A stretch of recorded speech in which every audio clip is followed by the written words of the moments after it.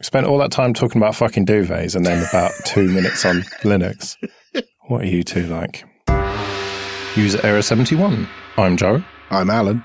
And I'm Dan. And we're back, and we've got our hashtag Ask Error special for you. And remember that you can submit these questions using the hashtag Ask Error on Twitter or in the Telegram group, which someone informed me that we don't have a user error Telegram group. No, I mean the Jupiter Broadcasting Telegram group. So, join us there and ask your questions, or go to error.show/contact if you want to email us or whatever. So, the first question, what sleep tech do you use? Define sleep tech. Like, I have a bed and pillows and a blanket. Yes, that definitely counts as sleep technology. You don't just curl up in a ball on the floor. Yeah. No, as in, do you use any sleep apps to monitor your sleep? Do you have anything to send you to sleep in the first place? I would heavily debate the idea that a pillow is not sleep tech, first of all, because pillows matter a lot. Not only do pillows matter, sheets matter, and duvets matter. Yes, that is true, but that wasn't what this question was supposed to be about, I don't think. But go on, elaborate on your amazing European-style duvet then. If you are not aware of this, there is actually a difference between the American comforter and the European duvet. And what we found out, because we were ignorant and had no idea, is that the duvets is like a two-piece affair where you have the insert and it's inside the outer covering part that comes off. Yeah, the duvet cover. Right, yeah. So most of the time when you buy a comforter here in America, it's just one big unwashable blanket that fills up your entire washer and dryer and totally sucks.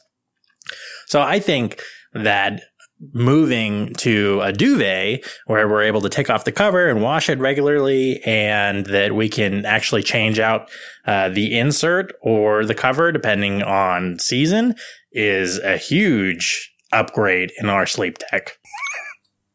Sorry, I love the way you pronounce duvet. It's different every single time, and it's really massively over and out enunciated every time. I love it. I absolutely love it. Any actual tech that is not a duvet or a fucking pillow? I don't do any sleep tracking because I hate wearing my watch. Karen does the watch thing at night, and so I just kind of guess based on what she did. I certainly am not getting more sleep than whatever she's getting on her watch. But what I've actually been using is the bedtime feature, where it'll alert you. Like you say, hey, I want to sleep for 8 hours, and then it'll tell me an hour before whatever my 8-hour mark is. You know, it'll tell me at like 8 p.m. or something. Hey, you need to head to bed pretty soon if you want to get 8 hours of sleep.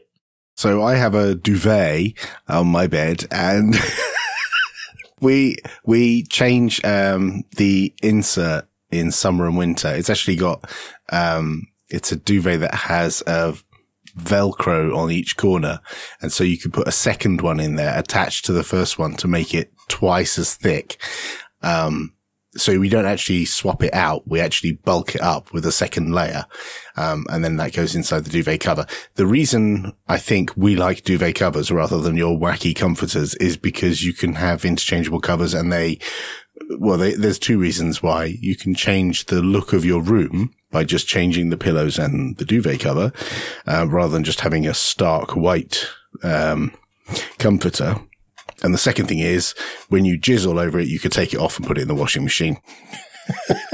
See, this is what I'm talking about. Americans don't know about this. I've got a suggestion for Americans, right? Okay, I've slept in American hotels and with a comforter, right? Just put a fucking cover on it. You've got a duvet. You don't need to buy a separate thing. Just put a cover on it. Very simple. At least the one that I got, the insert has like little ties on the corner to keep it inside the cover correctly. Because I had to actually look special for one so that it wouldn't just shift around inside like the bag. Dear, oh dear. This was supposed to be fucking sleep tracking apps and shit, and you two have just turned it into duvet hour. I do actually use sleep tech, if you want to call it that. I've got a Pebble, and it tracks my sleep, and I wear it at night, and it tells me little motivational messages the next day, what percentage above or below average I am, to try and motivate me to have either more sleep or maybe get up earlier the next day. And I also have my phone next to the bed, and I listen to podcasts, and that's what sends me to sleep. So yeah, I think I have some tech. It's not super advanced stuff. My Pebble is, arguably long past its sell-by date, but I still love it, and it works brilliantly, and I don't have to charge it very often. So, I'm keeping it. Alan, do you have any, home automation stuff set up for like your wake up time or anything like that, like music or lights or? Yeah, I do. So one of the things you can do with, your Amazon Lady Cylinder is you can get her to come on like an alarm clock. And so I say to her, Alexa, set an alarm for like 6:30 a.m. to come on to BBC Radio 6 Music, from TuneIn. And that sentence sets my alarm perfectly. But I also have it set to turn the lights down at the end of the day. And I've tried having it where it turns the lights on in the morning, but my wife gets really pissed off. She like pulls the duvet over her head and she's like, because the lights have come on. And I'm like, well, it's actually time you got up. You have to go to work. But the problem is she works in a school, so it's summer holiday now. So I have to get up and she doesn't, which is quite frustrating. So, I just have my Pebble wake me up. It can do the vibrate thing to wake you up, and it wakes you up when it thinks you've had enough sleep, not at a predetermined time, although you can do that as well. So yeah, I guess I do use a fair amount of sleep tech. So I set the lamp in the living room to come on in the morning at like 15% brightness, and that works about 30% of the time because internet of shit. But another great internet of shit thing that doesn't work is that the Apple TV is supposed to play our chill mix, but since my old ass TV doesn't support CEC and the Bluetooth soundbar doesn't get turned on over Bluetooth when it's off, that it's just playing music into the void. Bummer. Well, I live in a noisy city and I sleep all day, so I need something to drown out that noise. And so I put to use a Raspberry Pi Zero, and I hooked it up to a little USB speaker, and I have it play. If you do a Google search for Star Trek bridge noise Linux terminal, it plays like this kind of white noise rumbling of the Star Trek Starship Enterprise bridge sound. It's just white noise with a bit of a filter on it. It's kind of a rumbling, and it's very comforting to sleep to. It's like being on an aeroplane, but actually being able to stretch out in your nice warm bed. So yeah, that's the sleep tech I use. What would be the first thing you did if you won the lottery? I think I'd start a spreadsheet and put the big number at the top, and then I'd list all my family and all my friends, and I'd, depending upon how much it was, if it was a significant life-changing amount of money, I'd start divvying up a certain percentage to all my family and a bunch of close friends so that I could, when the money arrives, send them all checks or give them all a pile of cash or a bag of coins or whatever I'm going to give them. And then say, right, that's it. That's all you're fucking getting. Don't bother me again. And then from that point onwards, I'll do what I want with the rest of the money. I don't know what proportion of the total pot it would be divvied up, but I think probably something like 50-50. I would keep 50% for me, and the other 50% I would divvy up between friends, family, and some charities as well. And then the rest would be mine. This is a super boring answer, but I feel like before anything, you'd have to go to like a financial advisor, right? And you'd have to find out the best way to receive the money to get the least taxes taken out, right? Because if you do like the lump sum, it's a huge tax penalty. But if you do like the payments, then there's some kind of tax relief, or I don't know. There's something there that I don't understand that I need somebody to tell me what's better. It's not like that in the UK. You just get it all as one lump sum, tax free, I think. Little different for California Lotto. I think there's some funky tax stuff involved. But I definitely want to talk to a financial advisor and get that all squared away and figure out like what is my monthly stipend. And then from there, then I'd have to figure out, okay, well, how much money do I even have now? And then I would pretty much just consider it like regular income. So I think with that kind of thing, it's not like you're like, oh, well, I have, so many millions of dollars. I can go buy these things. It's more like my monthly income is now larger, unless your monthly income is some ridiculous amount, like $1 million a month, which it's not going to be. But I don't know. I think that kind of like puts a damper on some of the like crazier ideas, but it's probably more realistic. And I'd still probably be able to do things like buy a really nice house and drive a really nice car and like have more comfortable things and get to go out to eat all the time and, like quality of life things. The first thing I would do is get my wife to start looking for houses, which she would probably enjoy doing. Meanwhile, I would drive to Guildford and go to Anderton's Music and buy all the guitars that they have. It is a good guitar shop and they have a lot of guitars. Yes. So yes, that would be good. I wondered if you were going to do the gag when you said, I would get my wife to go and look at houses and then she'd be all excited and say, where are we going? Oh, we're not going anywhere. You're going out. No. Should be looking for cool houses. I mean, I wouldn't buy anything ridiculous house-wise. I'd want something with an extra room for my guitar collection, maybe. Or maybe an extra room or two, maybe like a 4 or 5 bedroom house or something. But I wouldn't want something just ridiculous to rattle around in and get lonely or whatever. And then I'd just be really boring and just buy a load of investment properties to make sure that I didn't squander the rest of it. I'm just quite a boring person, really.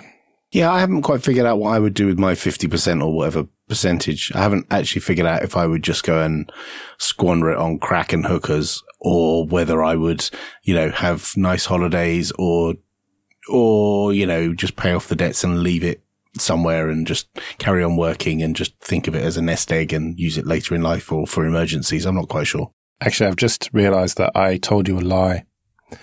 It's not the first thing I would do. The very first thing I would do is go to my local pizza place. And they do, I think, a 9-inch, a 12-inch.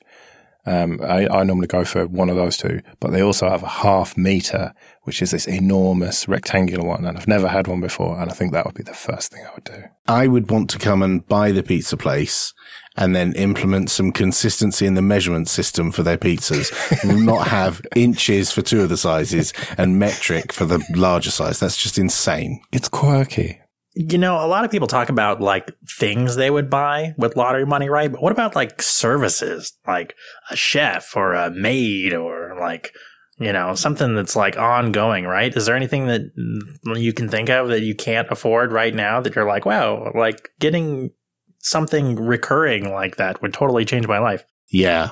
We already have a cleaner, so that I like. I would probably have something like a personal trainer and a personal shopper and a gardener. I think those are the things I would have. Someone to kick me out of bed and make me do exercise, and then someone to make me look nice in nice clothes when I'm buff, and someone to make the garden look nice. I think those are quite important services. Yes. I would probably get a personal trainer to help me get hench. But apart from that, nah. Stop trying to make hench a thing.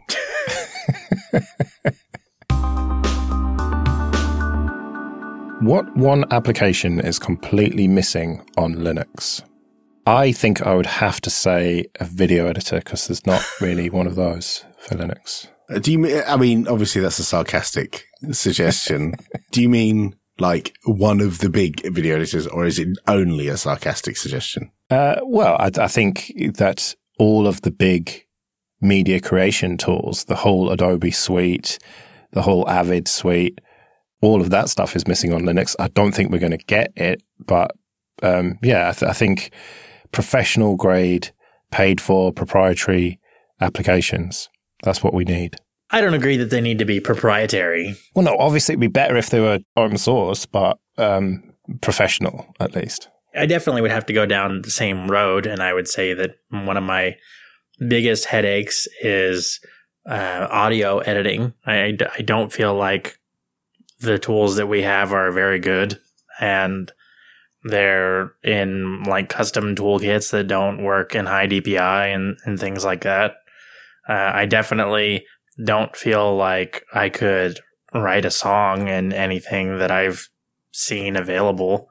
It's nowhere near Apple's free offering, so I don't know. I definitely agree that professional creative tools are severely lacking. I find it interesting that in the last section where we talked about what you would win on the lottery, what you would do with your money, neither of you said, I would pay open source developers to work on applications. No. The question was, what's the first thing you would do? And so that's obviously the second thing I would do. Of course it is. Sorry to call back to a previous question. I'm going to say two things, but they're effectively the same thing. I would say Xcode and Visual Studio are the two things we need on Linux. And the reason I would say that is because these are two chunky applications that are the reason why some people run other operating systems. So one of the big reasons why a lot of people run macOS is because they develop cross-platform applications. And if you're going to develop stuff for Apple, you need Xcode. And Xcode only works on macOS. It doesn't work on Windows and it doesn't work on Linux. And if we had Xcode, I realize this is a complete fantasy, isn't going to happen. But if we had it and it was possible for people to develop or maintain Apple applications on Linux, I think that would be beneficial for those people who have that use case and are, in inverted commas, forced to use Mac OS currently. And the same goes for Visual Studio. There's a lot of stuff in Visual Studio that people do on Windows that they could quite easily do on Linux if the tools were available on Linux. There is all the other creative tools along with it, and I agree those things would be great as well. But my first two would be Xcode and Visual Studio. Is Linux really lacking that stuff? I thought there were decent alternatives that were better in some ways. No, it's just not possible to create software for iOS and macOS. You just can't compile it for those platforms. Right. The Xcode is the tool to do that. It's not like there aren't IDEs and text editors. Sure, you could use something like Atom or VS Code, the cut down Visual Studio Code, or some other IDE. But when it comes to actually building it, you need all the compilers and libraries and stuff, and that's just not available. Do you ever use default folders like documents, pictures, and music? Yep. So you put all your documents in documents, all your pictures in pictures, and all your music in music? Not necessarily all, but I certainly, when I take screenshots, they go in pictures. And if I drag images off of an SD card, I'll generally put them in the pictures folder. That seems reasonable to me because that's where other things look for stuff. And in browsers, if you save a picture, it defaults in there, as I recall. So yeah, it just becomes a habit, really, a nice tidy place to put stuff. Music, I don't have a lot of local music, but what I do have goes in the music folder. Documents, I have some stuff in documents, mostly stuff that's been saved from weird, quirky applications that I've used now and then, because most of my files for most of the things I create, like source code, is in a separate folder, and Android Studio projects are in a specific folder, and Eclipse projects are in a specific folder. But if I open some new and interesting application that saves documents, then invariably it will save in the documents folder. And so I'll just use that because it's the default. But if I really want to save something and have it appear on my other computers, then I'll save it in a sync thing folder or a Dropbox folder or something like that. So, and I don't have sync thing and Dropbox set up to synchronize my documents folder for some reason. I don't know why I've never done that. I probably should. I kind of feel like this is an interesting question because do I use these folders? No. But do all the applications that I use these folders? Sure. I don't go into a folder and then like right click and then create a new whatever document. It's, whatever application I use saves the things wherever it saves them. And chances are it saves them in the correct XDG folder. Right. And then you only open the documents from the relevant application. Right. Really? Yep. You never open a file manager and navigate around a bunch of folders and then go, there's the document I want, and double click it. No, that sounds horrible. You're mental. Every application has like a content library that is built for the specific purpose of like managing that content and viewing it in the most efficient way possible. Why would I go into a file manager if I want to view music or photos or something like that when it's like completely devoid of all the relevant information? It's not sorted correctly. It's displayed like as like a file.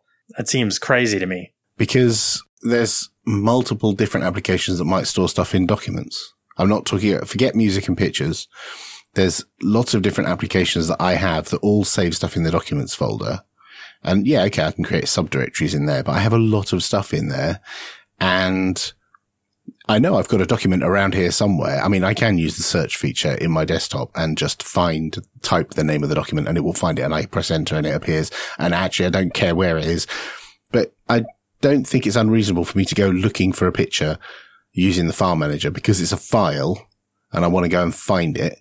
So I would use the file manager. I don't see what's so wacky about that.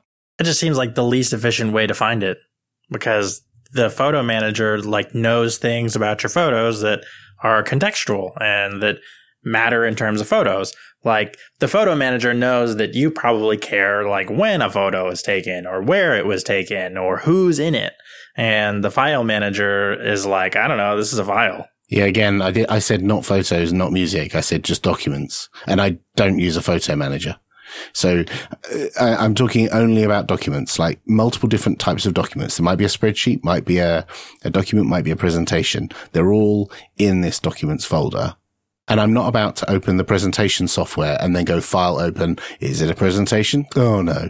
And then go, oh, maybe it's a spreadsheet. I'll open the spreadsheet application and then go grubbing around in the file open dialog. Is it a spreadsheet? Oh no, it was a document. I'll go and open the document editor and go grubbing around for the document. That makes no sense at all. I know where it is. I'll go and look in there, double click the thing and it'll open the right app. Why wouldn't your application have a library? Why does it expect you to use the open file dialog? What year is this? Well, I've got a good excuse for never using the default folders, and that is that I generally have my OS on a small, fast drive and then all my stuff on a slower, bigger drive. And that used to be a SATA SSD and a spinning Rust. Now it's kind of NVMe and SATA or whatever. I just generally, or I have it on a different partition or whatever. I just have never got into the habit of using default folders. I like to do it. I don't like to be told how I'm going to use my computer. That's why I don't like elementary OS, I'm afraid. Because of your specific vision. Well, you just use it. You don't like try to do stuff that's not just using it. Like management is boring. Why would you want to do that? Just use it. Good point. Well made. It's like you want to drive a car to go from point A to point A, B. And yeah, there's weird people that like to take the cars apart and do all kinds of stuff. But, you know, for them, there's Arch. For everybody else, they just want to take a lift or something. You know, you don't want to sit there and, I don't know, let me configure my car before I go to the store. That analogy doesn't work. Yeah, it doesn't work because with a car, if you fuck with it, you might die. If you fuck with your operating system, you might have to reinstall it. Also, I'm not reconfiguring anything by opening a document. I'm opening the glove box and looking through the glove box for the documents rather than the analogy doesn't work because there is no application in the car for finding the car documents. This is why car analogies are rubbish and we should never use them. I can understand how you would say the data is siloed for the application, but sometimes you didn't create that data in the application. I've downloaded a document from a website. It's in my downloads folder. So I open a file manager, go to my downloads folder, double click the document and it opens in the right application. I almost always right click open with because I don't know, I always end up with the wrong associations for some reason. Yeah, I do have a broken association on my laptop. One of the files opens in the Windows version of Notepad running under Wine. For some reason, I'm not quite sure how I managed to do that, but I don't know. Yeah, I feel like the only reason that I go into the file manager is either because I'm using a application like Audacity that has no concept of libraries or projects or anything that I can discern, or I'm doing some kind of like development task where I have to do file management because I'm in a Git directory of some kind. But then again, you know, a lot of that stuff is done now through the IDE. So I don't know. It seems like going into the file manager is less and less of a necessity. And it seems like it's like a really heavy developer oriented workflow. It doesn't really make sense in modern applications anymore. User error exclusive. The next version of Elementary OS is going to ship without a file manager. Well, how many mainstream operating systems have either a file manager that isn't very good or shipped without a file manager for years, right? Like, I have no idea if Android comes with a file manager. I've never seen anyone use it. iOS didn't have a file manager until like last year. And macOS, the primary interface is the file manager, Finder. God, Finder is horrible. Finder is such a bad file manager that it makes perfect sense because none of the applications on macOS actually require you to use the file manager. And it's so bad that no one ever even opens it up to see how bad it is.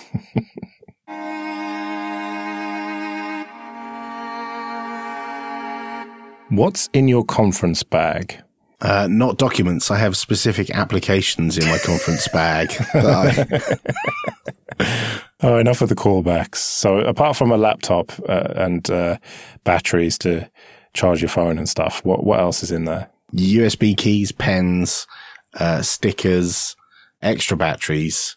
I've got a Zoom H1 audio recorder for doing interviews with people. It's never been used for doing interviews with people, but I carry it everywhere anyway. Lots of USB cables, like USB-C and mini USB-B, just in case I need to charge my batteries or my phone. Some expenses that need filing. And I think that's about it. So depending on where I'm going and what type of day it's going to be, I have two bags. I have a messenger bag and a backpack.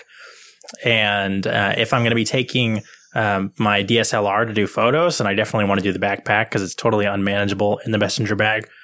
But I definitely have one of the little USB-C to HDMI dealies with a couple USB-A ports and all that kind of jazz on it, right?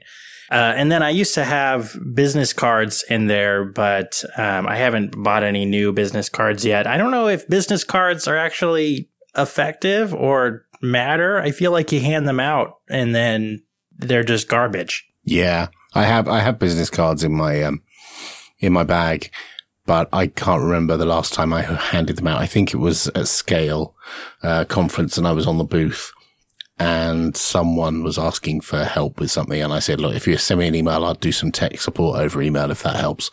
But I don't tend to give them out very often. Surely some sort of flyer that you have just one of and people can take a photo of is far better. Is it? Yes, I think so. Especially if it's got a QR code on it, because I think most QR readers, not that anyone really has one. I hate QR codes. I also hate QR codes. They're stupid. Yeah, if it's small, I don't know. But if it's just got your information really easily viewable in a photo, that's probably more useful than a card that's just going to get lost because the photo is going to get backed up to whatever cloud service they're using or their self-rolled thing or whatever, and they will have access to that photo generally. Clearly, it would be placed into their photos directory, Joe.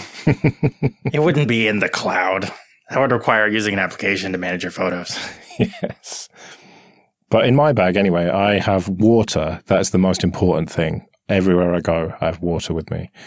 And paracetamol for if I'm really hungover or get ill or something. And then otherwise, just your standard stuff, laptop, tablet, chargers, portable battery things.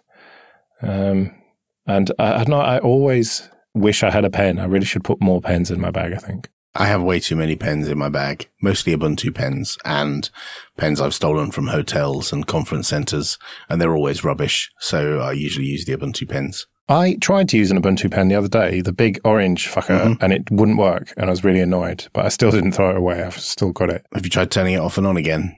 Yes, I tried like scribbling for ages with it and that didn't do anything. And I tried going on the end and still nothing. So it's just in my big box of pens now. Maybe you want to join the Hash Ubuntu IRC channel and ask for support in there. Yeah, maybe I should.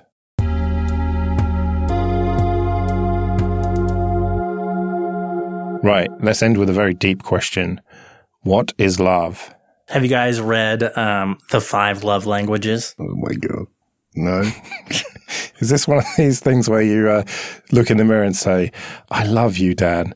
You're a really good person. Is it something like that? No, affirmations are not a love language. You never heard of this book? No.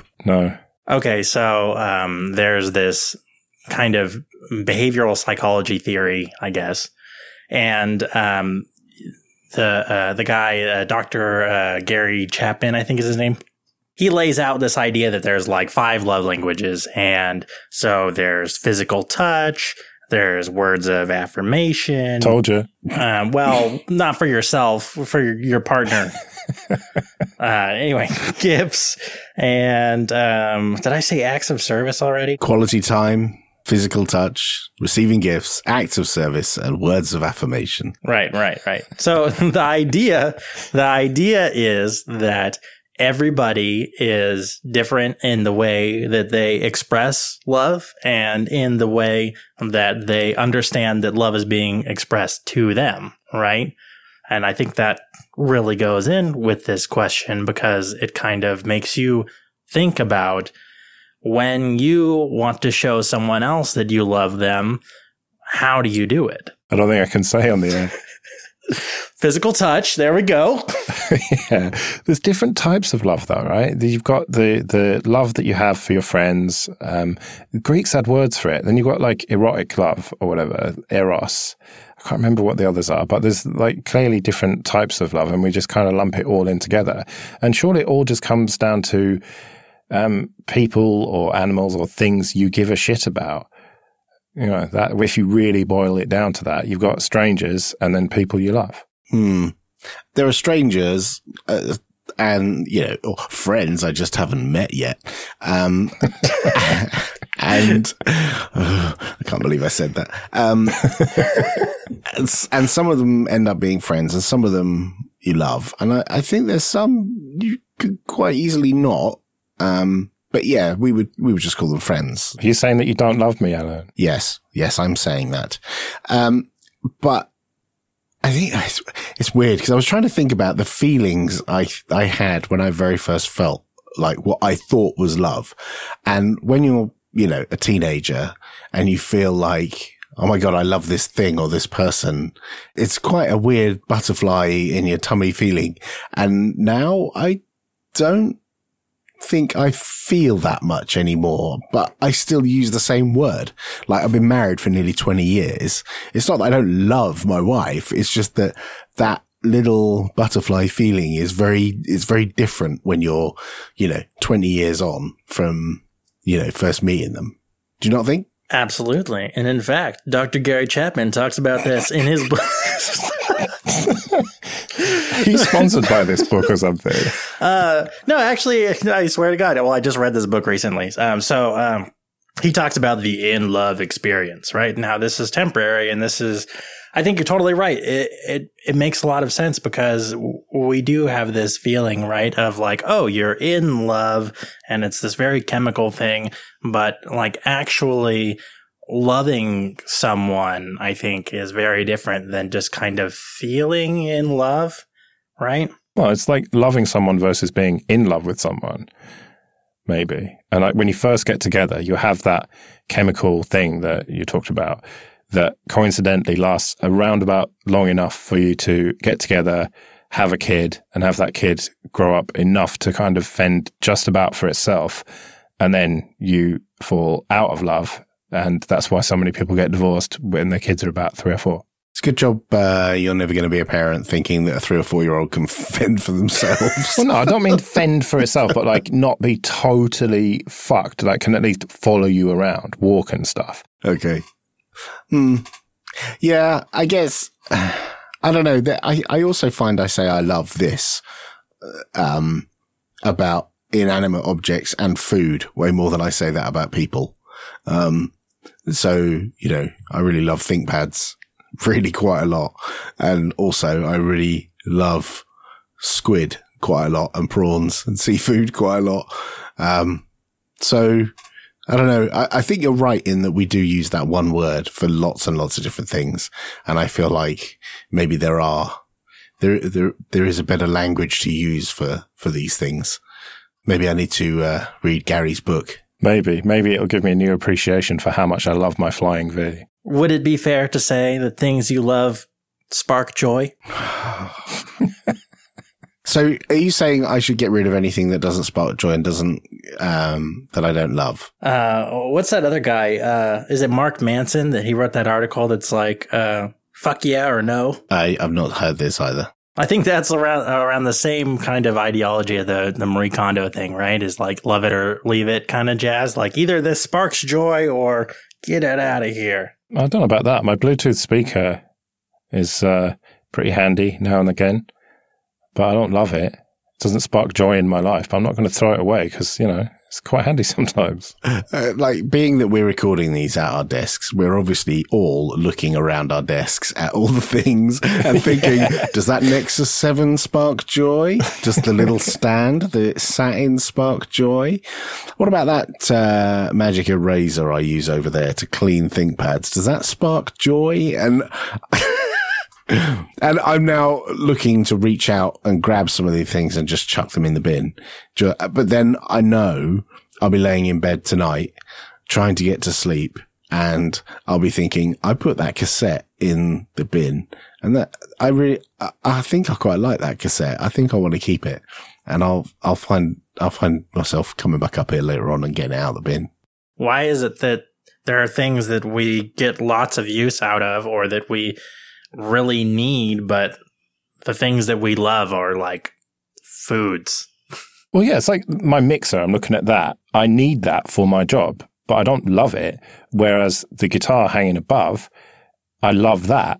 And I could just totally not use that ever again and be fine in my life. But it's complicated, love, obviously.